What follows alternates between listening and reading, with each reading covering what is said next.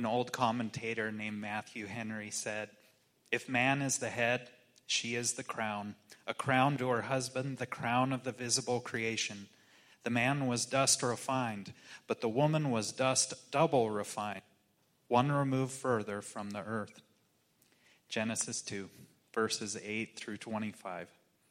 And the Lord God planted a garden in Eden in the east, and there he put the man, when he had formed.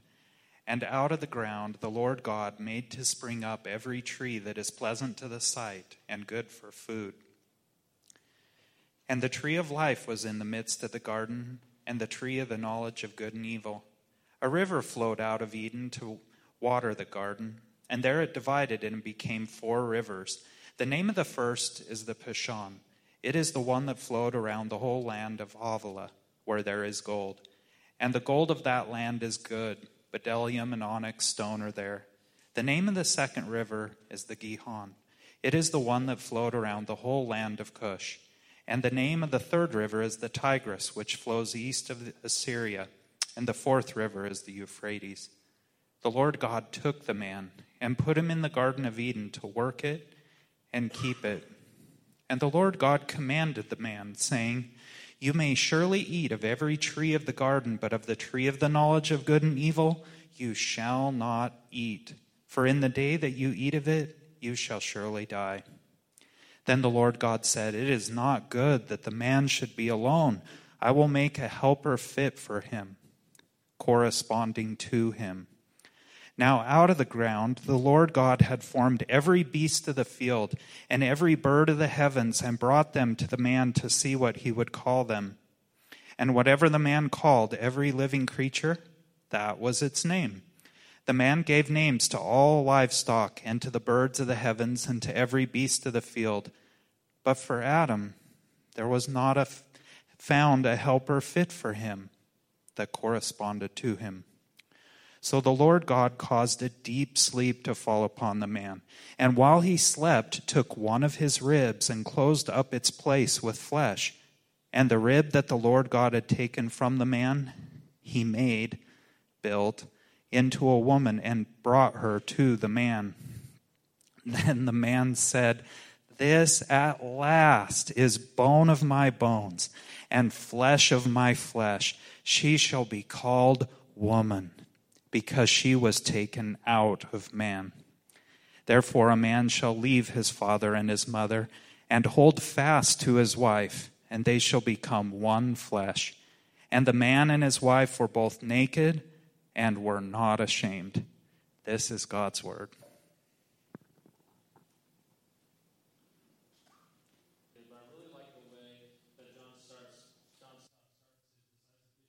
Christianity. He deals with gender in that.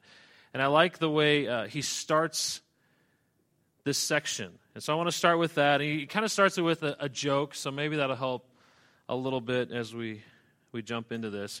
It says, a schoolgirl was once asked to write an essay on why women outnumber men in the world.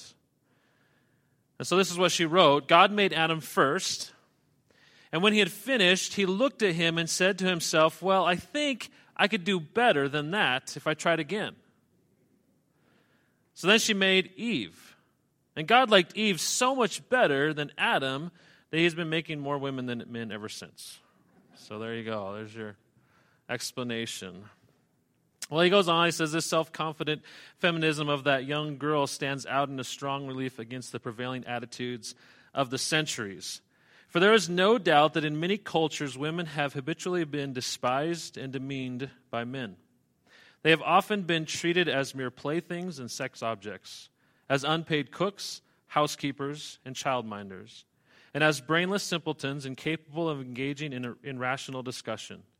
Their gifts have been unappreciated, their personality smothered, their freedom curtailed, and their service, in some areas, exploited, in others, just simply refused.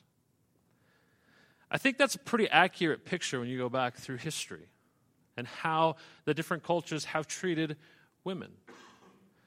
One of the things I hope you see as you go through Scripture is that is not God's design.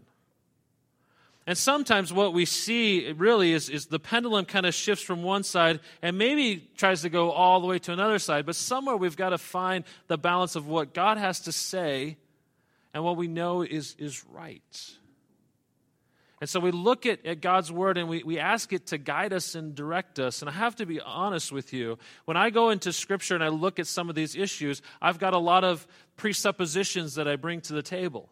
Right? I grew up a certain way, and so I have an idea in my head, and then I have my own marriage that I've had for 18, almost 19 years, and then, I've got other things in the culture, things that I read, and so forth, and when you put all that together, sometimes you come up with ideas that really God's Word doesn't have anything to say or address.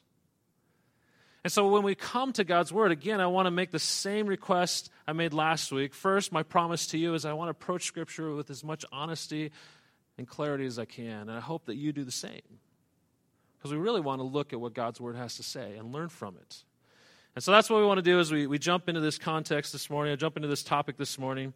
That's what John Stott has to say. Now, as you talk about the background and you look at going through history, I want to just bring a couple other thoughts along the way. Plato lived around 425. There's a question mark there because there's some varying opinions as to when he was born, to about 348. Now, a lot of people think, okay, he's kind of a father figure of some kind to Western philosophy and so forth. So you think, oh, well, he's got something good to say, right? But it's interesting when you go back and look at guys like Plato and their view on women. Here's what he had to say. This is put together from research by R.G. Berry. It says that Plato believed that the soul is both imprisoned in the body and released to be reincarnated. And he went on to say or suggest that a bad man's fate would be reincarnation as a woman. That's not very flattering, is it? Okay, this is a philosopher at that time. Now, Aristotle, of course, he's going to bring some light to the subject. A little bit after Plato here. This is what he had to say.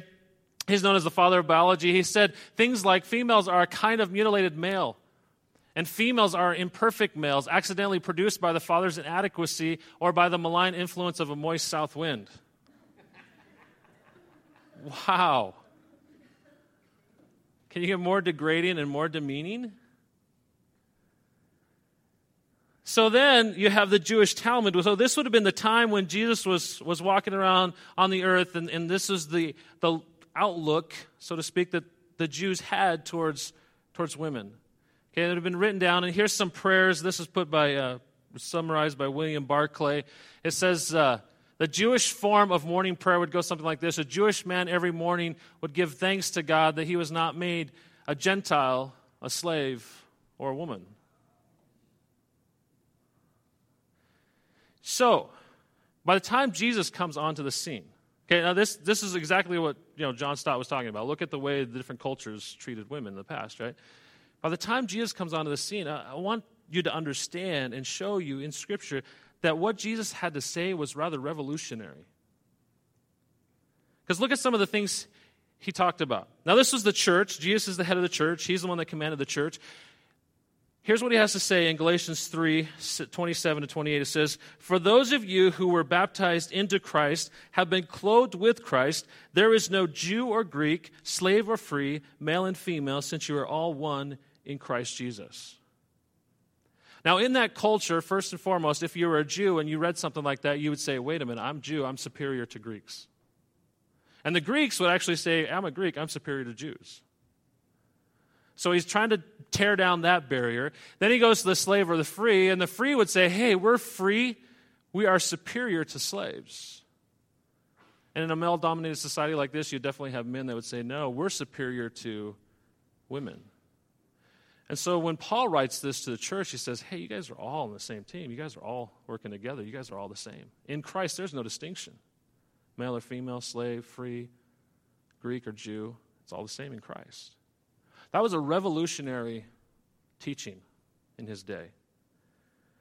Look at some other things. 1 Corinthians chapter 7.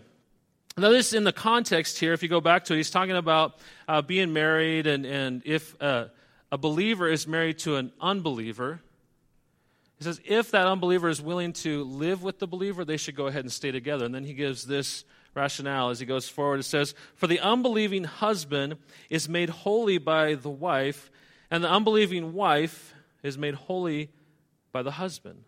Otherwise, your children would be unclean, but as it is, they are holy. Now, that's a whole different topic, which we'd have to dive into, and that would take some time. But I want to capture this in verse 16. He says, wife, for all you know, you might save your husband, and husband, for all you know, you might save your wife. Now, you might look at that and go, well, what's the point here? And this is the point I want to draw out from it. The most important thing that anybody can do on this earth is lead someone to Christ and be the witness and example. That you will make the greatest impact, you will make an eternal impact on people around you by leading them to Christ.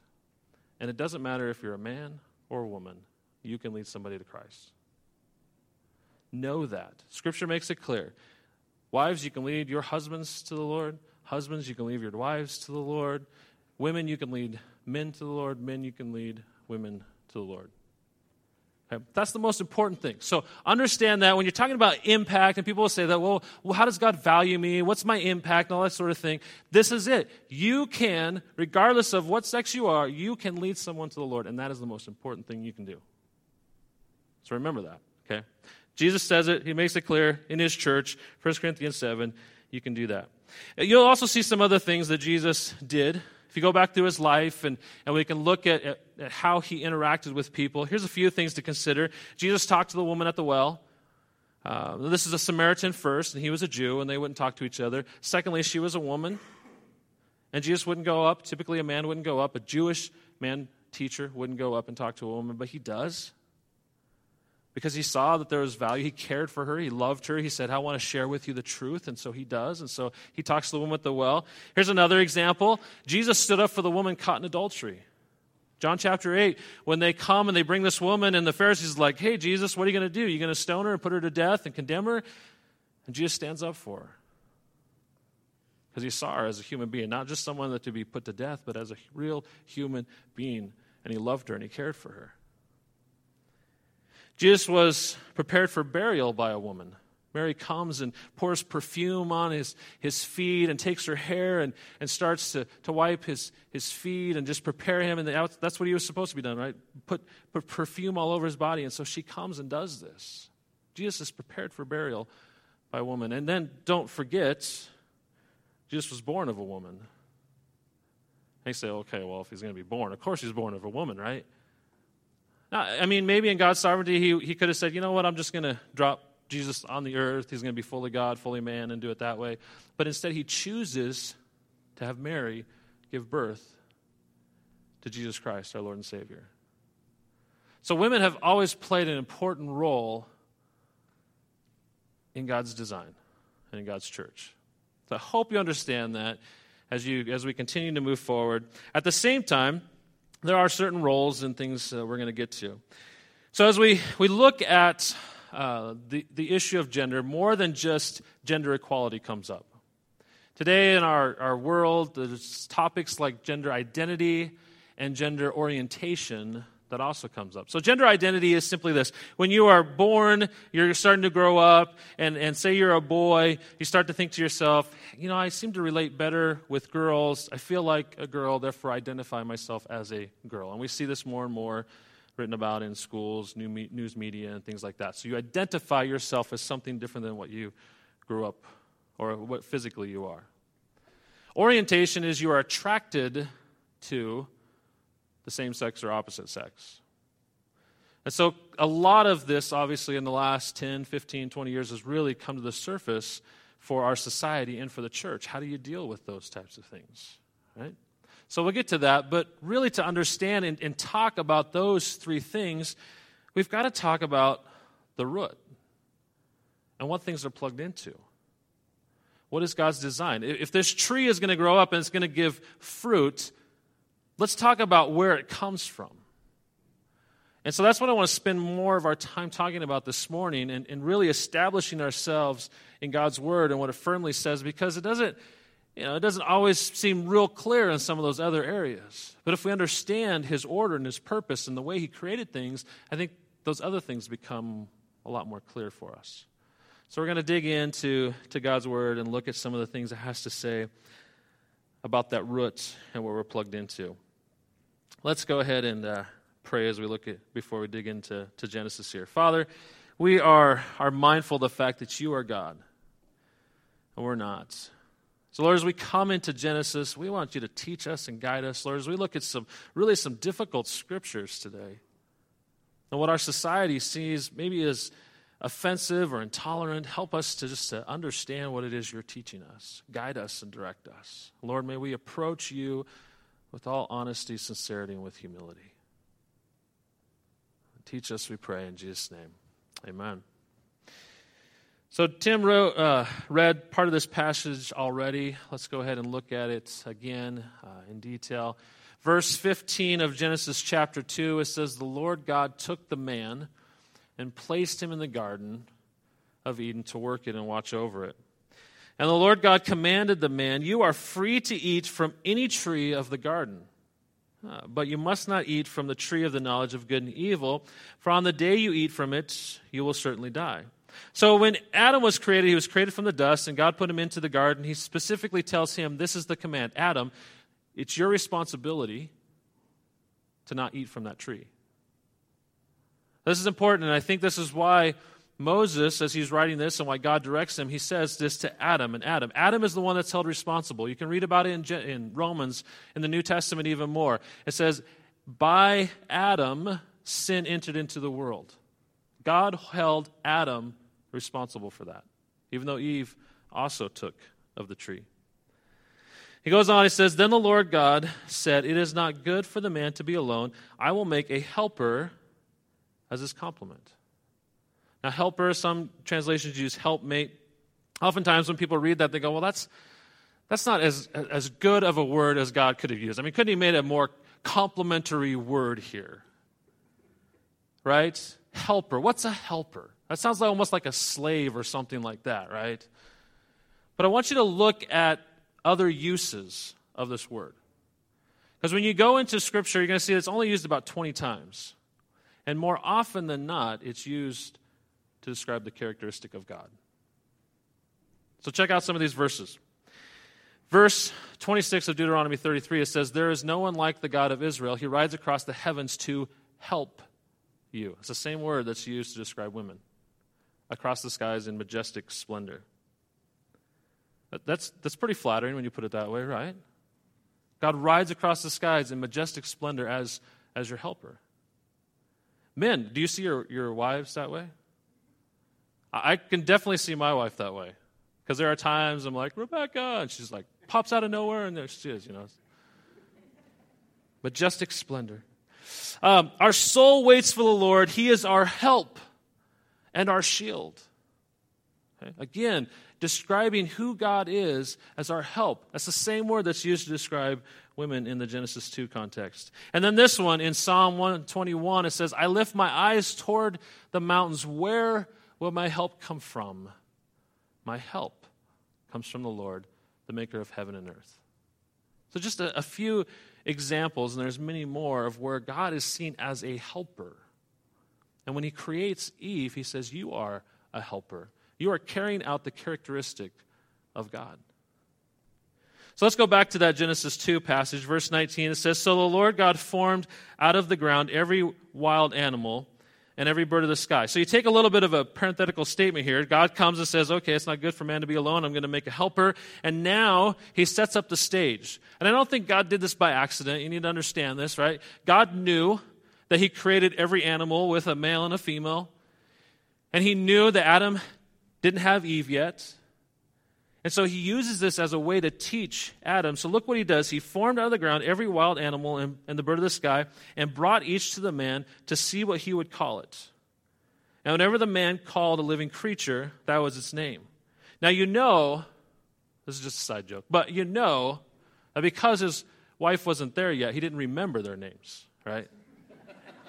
Nobody was there to write it down on a list or anything like that. But at this point, he goes, no, I'm just kidding. He had a better brain at that point than we do, that's for sure.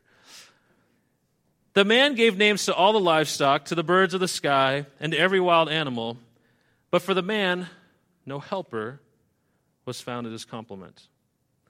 So the Lord God caused a deep sleep to come over the man, and he slept, and God took one of his ribs and closed the flesh at that place. Then the Lord God made the rib he had taken from the man into a woman and brought her to the man. And the man said, "This one, at last, is bone of my bone and flesh of my flesh. This one will be called woman, for she was taken out of man."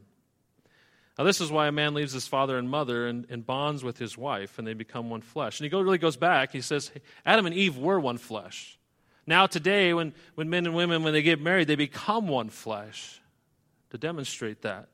Then it goes on in verse 25, it says, both the man and his wife were naked, yet felt no shame. You might read that and go, well, that's kind of a strange verse to throw in there. But that really sets you up for chapter 3 when the fall comes. And the first thing they noticed when they fell, when they took of the fruit, is that they were naked, and then they were ashamed. I think the picture there is before they were outward, they were seeing God's awesome creation and everything that was good. And as soon as they ate, they began to think inwardly, selfishly. And they saw, oh, I messed up. And then they felt ashamed. So anyhow, that kind of sets the stage, gives us a little bit of idea of how this works. And what we begin to see really in this situation is that God has order. When you look at all of creation, you can clearly see that God has a purpose and a plan and an order. And one of the things you see right off the bat is that God created, one, for his own pleasure. Don't get me wrong, I don't want to skip over that. But God created the things he created for man to enjoy and rule. And you might not see this right away, but I think as you go through Genesis 1 and 2, you see really Adam is the pinnacle of his creation. Like he forms him from dust, and he brings him up, and he says, this is my image. But also notice, if you look at the context, he says man and woman are created in his image. And so as he creates Adam, he sets the stage, and he says, Adam, I want you to see how important it is that you have someone to come along and complement you. And that's why he brings Eve, the complementary piece to Adam. And this is the order that's set up. So just simply put, I mean, you can see that God has a purpose and a plan for all of this. So as you look at how it all works in the structure, one of the things you want to be clear about is as you look at all of Scripture, God values both men and women. Both are equal, both men and women. Both are created in the image of God, both men and women. God has a purpose and a plan for both men and women. At the same time, God has roles specifically for both men and women. And sometimes this is where you go, oh, okay, now we're going to get into something more difficult, complicated, right? But here's one thing that's really important to understand. Because God has order, there's also roles that go with that order. And you see it all throughout God's creation. In fact, you see it just in the existence of who God is. God who is the Father, Son, and the Holy Spirit. The Father who is over the Son, who is over the Holy Spirit. All equal, all God, but yet they have this relationship and it has order to it. So at home, I can share a little bit about just my family and our history and so forth. At home, I'm the head of our home. And you can look at Scripture and you can go through that and you can see Ephesians and so forth, that that's just the way God designed it and created it. I'm the head of our home. What does that mean? Now, as you look at it, you can go back through a lot of different, like I say, interpretations, and people will try to say, well, that was just a cultural norm at one time. And today it's different. But if you look at the order that God created and the order that God put things in, you have to say, you know what, I don't think that is something that is cultural. I think that is something that God has set up as a standard. Now, over the years, it's been abused. Absolutely. But if done right, it's a beautiful thing. Now, I'm not going to tell you that I'm a perfect husband. I'm not going to tell you that in our house it's done perfectly, but we certainly try. And so, like in our house, what does that look like? Well, it means that I'm the head of the house, so I submit to Christ, and I then become responsible for my family and my family's well-being, both spiritually, physically, and so forth. But my wife and I, we're a team. And I don't see myself as one who's just going to tell her exactly what to do. In fact, as we've gone through the years, 18, 19 years into it, there are things that we don't even discuss. Like she just goes out and does because she knows over time, hey, we have that freedom, we have that responsibility, we know how each other's work and so forth. So it's not like, you rule over each other with an iron fist or anything like that. But one thing that becomes really clear as our family continues to move along is that any time major changes come up, we discuss, and I become responsible for decisions that are made. And the biggest thing I'd like you to take home, especially men, as I talk to you, okay? Men, as you're leading your homes, when those decisions are made, it's your responsibility, or it's your role to take responsibility for those decisions. I think that's sometimes where we fail as men. We kind of sit back and we go, let's just take a back seat to it. But it's my responsibility. If the family begins to drift and fall away from the Lord, guess whose responsibility that is? It's mine. If I'm not caring for my wife and make sure her needs are cared for, it's my responsibility. It's not hers. I can't blame it on her. It's my responsibility because I'm leading the home.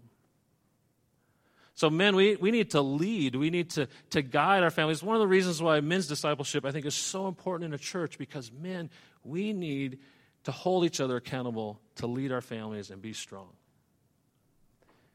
And I also know this. Wives appreciate it when we lead and lead well. And they don't find it to be a problem if we lead and lead well. So that's just a little bit of maybe how it works in our family, and just want to share with you a little bit of that because I think this question comes up. Men can be church leaders like elders and deacons, and how can women, when you have this structure of maybe men be the head of the house or in the church, men be, in leadership, how can women make an impact? How can women make an impact in the home? How can women make an impact in the church? Or even this, how can men who are not called into church leadership make an impact as well? All men are called to lead their families and everything like that. But some men are called into church leadership, some are not. Why God does that, I don't know. I think sometimes as a church we've done a disservice because we think, only the spiritually mature can be leaders. Or you are spiritually mature if you become a leader.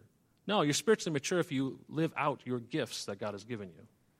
So if this is a question in your mind, how can I make an impact if I'm not a church leader? I hope to be able to answer that by just giving you a list and helping you see that if you're a woman, whether you're married or not, single and so forth, you can serve in the church and be and have a great impact on people's lives. So here's a couple of options: women's discipleship, children and youth ministry.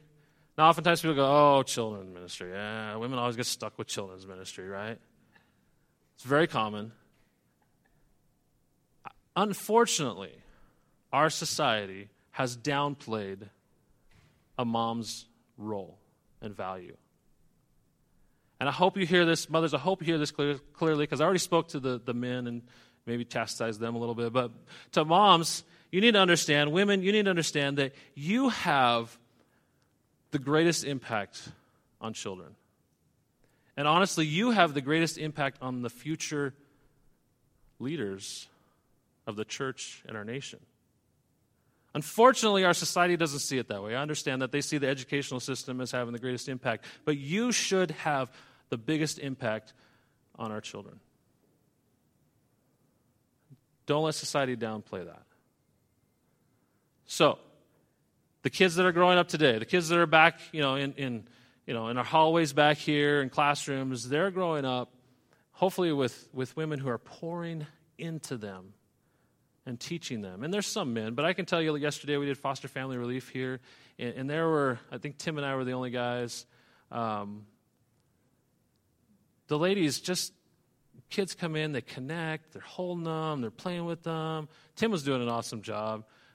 Sometimes I kind of take a back seat. I kind of tend to work better with older kids and so forth. But women just can do that. They have the mothering, nurturing, loving care to do that. So don't sell yourself short with that. That is a huge, huge ministry. And it's extremely important. Okay, so worship team, first impressions, setup, tear down crew, co-leading classes, outreach team, activities, team leaders. So there's elders and deacons in the church, but there's also team leaders where they have people that they're working with. Camp Pinewood Ministry, but certainly don't forget about this one. Whether you're a man or a woman, you can always pray. The church needs prayer. We all need prayer. That one's extremely important. So various ways, and there's many more that people can get plugged in. Question also comes up as we look at gender. Was the Bible written primarily by men in a male-dominated society? Okay. And the answer is yes, it was. So if that's the case, let's go back to this one. Isn't it possible that roles established in the Bible for men and women are based in culture and can now be altered because our culture has changed?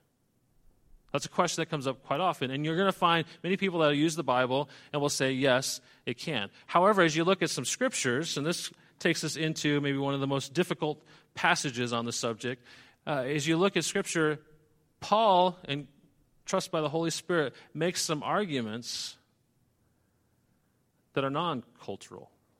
So let's take a look at this. This is coming out of 1 Timothy 2, 8 through 15. Not a very popular passage. It says, "Therefore I want men in every place to pray, lifting up holy hands without anger or argument." Apparently, and we're going to look at a little more context, but apparently some guys were going around and lifting up their hands with anger.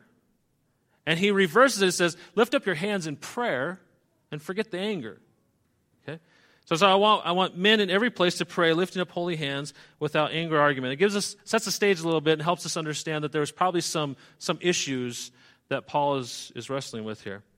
Verse 9, he says, "Also the women are to dress themselves in modest clothing with decency and good sense, not with elaborate hairstyles, gold, pearls, or expensive apparel, but with good works, as is proper for women who affirm that they worship God." Now, we looked a little bit at that last week, but we're going to continue on. Verse 11, "A woman should learn in silence with full submission." Now, Paul, come on.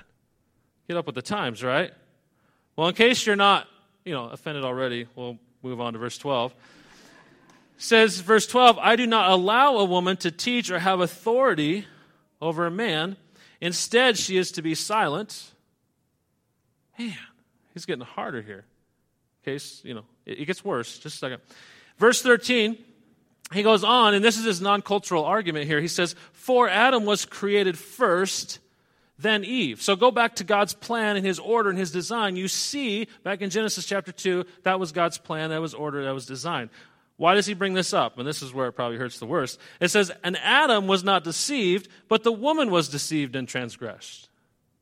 Now, I told you earlier that Romans holds Adam responsible, and you can read that in Romans chapter 5. It talks about how Adam brought sin into the world. Now Paul makes this argument and kind of picks on women and does something that sometimes we joke about when we say, "Oh, Eve, you're the one that really sinned. You're the one that took the fruit first." He brings this up, but he's doing it for a reason.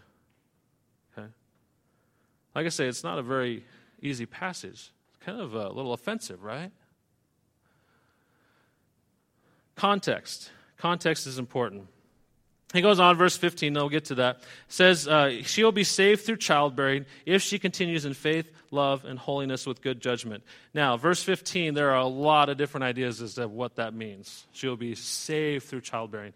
I think the idea, probably the best explanation I've heard in this, is that a woman loves children and loves raising child. Now, some of you are going to be like, "Okay, I don't," or it's a general statement.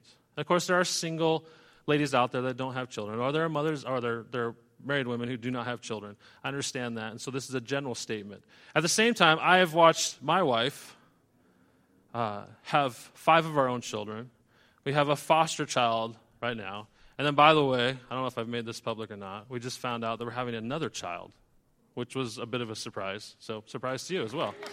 I don't know why you're clapping. It wasn't like we planned that. So one thing I've noticed with Rebecca is when she has a child, I'll kid her sometimes. I'll be like, "You look like you have a glow about you."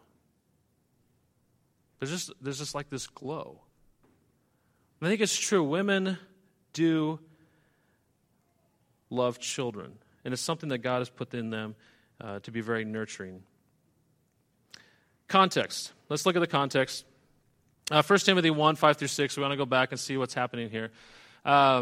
In this context, as Paul is dealing with Timothy, he's telling Timothy, hey, I know there's some issues going on with the people you're working with. Now, the goal of our instruction is love that comes from a pure heart, a good conscience, and a sincere faith. Some have departed from these and turned aside to fruitless discussion. It seems apparent that what's going on in this day and age or in this church that he's serving is that there was a lot of disagreement and arguing and so forth. You can continue on, verse 18 and 19, it says, Timothy, my son, I am giving you this instruction in keeping with the prophecies previously made about you, so that by recalling them, you might fight the good fight, having faith and good conscience. Some have rejected these and have shipwrecked their faith.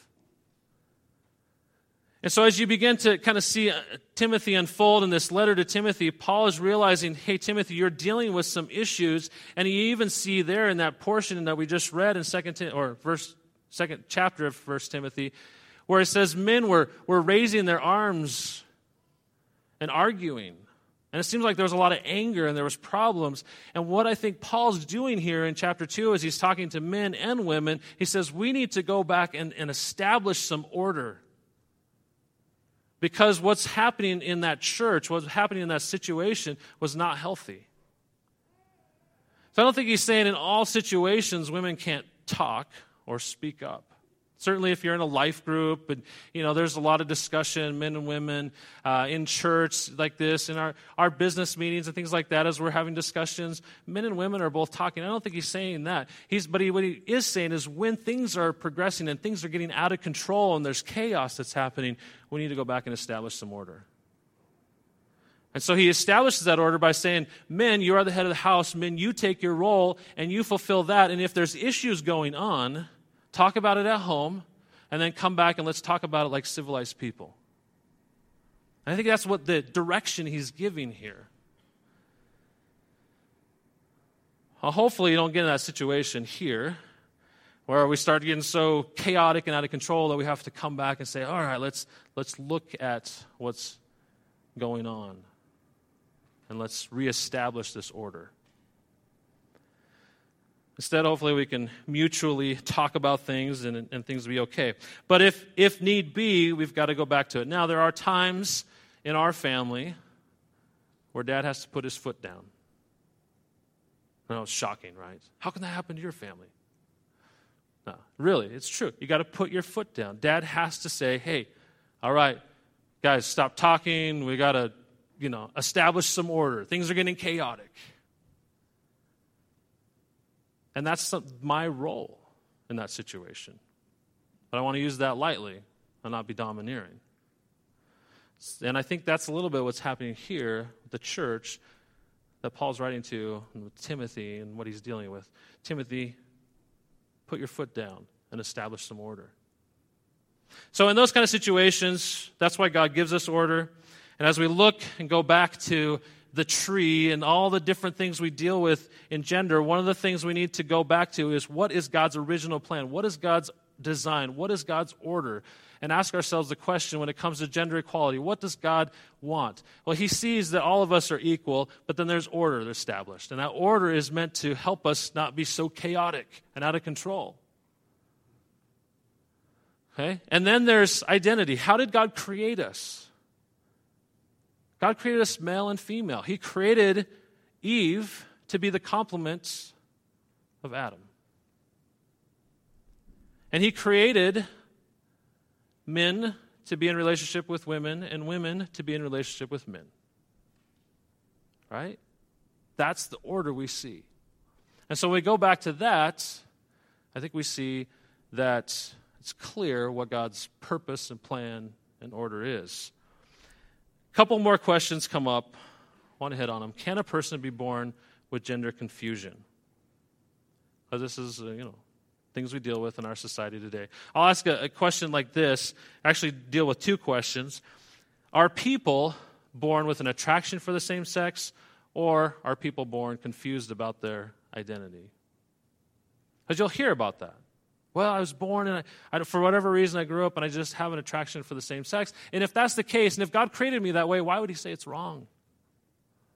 What if I was born and all of a sudden I'm confused about who I am and I think I should be a woman and then there's this chance, this opportunity for me to have that change? Is that wrong? If that's my desire. So those are things that you'll run into, and I want to take you to a passage here that's not very familiar as well, or very appreciated as well. But this is out of 1 Corinthians 6, verse 9. It says, "Don't you know that the unrighteous will not inherit God's kingdom? Don't be deceived. No sexually immoral people, idolaters, adulterers, or any practicing homosexuality, no thieves, greedy people, drunkards, verbally abusive people, or swindlers will inherit God's kingdom." When you look at that list, there's probably one or maybe two of those that jump out to you and you say, you know what, that's something I really struggle with. Now, why is that? I don't know. But I do know that some of you struggle with some things on there that I don't struggle with. And I struggle with some things on that list that you don't struggle with. It could have been the way I was raised. It could have been my makeup. You know, how God created me. It could be the flesh and the desires that I've fed over the years and now fight against. I'm not really sure. But for whatever reason, there's something on that list that probably stands out to you that you say, man, I really struggle with that. And homosexuality might be one of those things. And so can a person be born with homosexual tendencies? Sure. But that doesn't make it right in God's eyes. Just like having greed, or being a drunkard, or being verbally abusive, or an idolater, or an adulterer, or immoral, or any of those things wouldn't be right. Neither would practicing homosexuality. And there are believers out there that say, yes, I have a tendency to be homosexual. I know it's wrong. I bring it before the Lord. I confess it. And I try my best to fight it off. Just like any of us who struggle with any other sin. Here's the hope. Now, if you stop with that, you go, man, that's not a very uplifting verse. That's why I saved this one for last. Verse 11. Some of you used to be like this. Maybe all of us. But you were washed. You were sanctified. You were justified in the name of the Lord Jesus Christ and by the Spirit of our God. Every single one of us struggles with some sin. We could probably say multiple sins, right? The only way that any of us have a relationship with God the Father is through Jesus Christ. And that's it. He's the one that sanctifies and justifies. He's the one that washes all of our sin away. He's the one that continually washes when we fall into that sin again. And so if you struggle with gender equality and you're always feeling like you're wrestling in that area, or you struggle with your own identity, you struggle with homosexuality, any of these gender issues that we see popping up today, bring it before the Lord and know that He washes and cleanses us, but He also expects us to admit it's not God's design. God's original design is male and female. That's His design, and that's what we accept as His design. And we identify it and we ask for His forgiveness. The other thing I'll say on this as well is, as we're reaching people, it can be difficult at times if you're, looking at other people and seeing the sin that they get involved in. You'll say, I just have a hard time reaching people who may be dealing with homosexuality or something like that. It's not our job to go and try to convince them, right, that they need to change. We're supposed to go and show them Jesus Christ and give them this truth, that Jesus Christ died on the cross and rose from the dead for their sins. And then let God do His thing. Let God penetrate the heart. Let God convict. Let God turn people over. He's the one that brings people to salvation, and He's the one that sanctifies and draws us to be more like Him and helps us to see the truth for what it is. So we want to reach out to people and give them the love of Christ, share with them the gospel, help all to see that we're all sinners in need of a Savior. And the answer is Jesus Christ. Father, thank you for the truth and the reality that, that this is something that we see more and more in our country, our nation. We're trying to deal with, we're trying to wrestle with how do we take the gospel and give it to people who are dealing with these issues and see sometimes the Bible and see the Christians as offensive because we don't sign off on their choice of lifestyle. Lord, help us to have grace and compassion and know how to talk to people who maybe we do see as living in a way that's contrary to your word. Help us to love them and care for them and give them the gospel because we know that that's truly what changes people's lives. Thank you that you've changed our life. Lord, if there's somebody here that doesn't know you as the Lord and Savior and they're struggling, I pray, God, that you would impact their heart today, that they would leave this place asking more questions or they leave this place changed because they've placed their faith in you. That's something only the Holy Spirit can do. So we ask, we beg, and plead your Holy Spirit will convict us to turn to you. I pray all these things in Jesus' name. Amen. Well, thank you for working through that. Again, if you'd like to go to life group this week, you can discuss that more in your life groups. If you have questions, feel free. You can talk to me afterwards. I'd love to talk to you more about what God's Word has to say. And I hope that you're learning through these taboo topics. Might be challenging, but certainly is necessary for us to struggle through.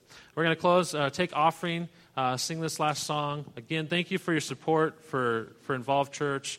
We are blessed because of you guys, and we want to continue to do ministry out in Nampa area. Pray for us as a church as we continue to serve.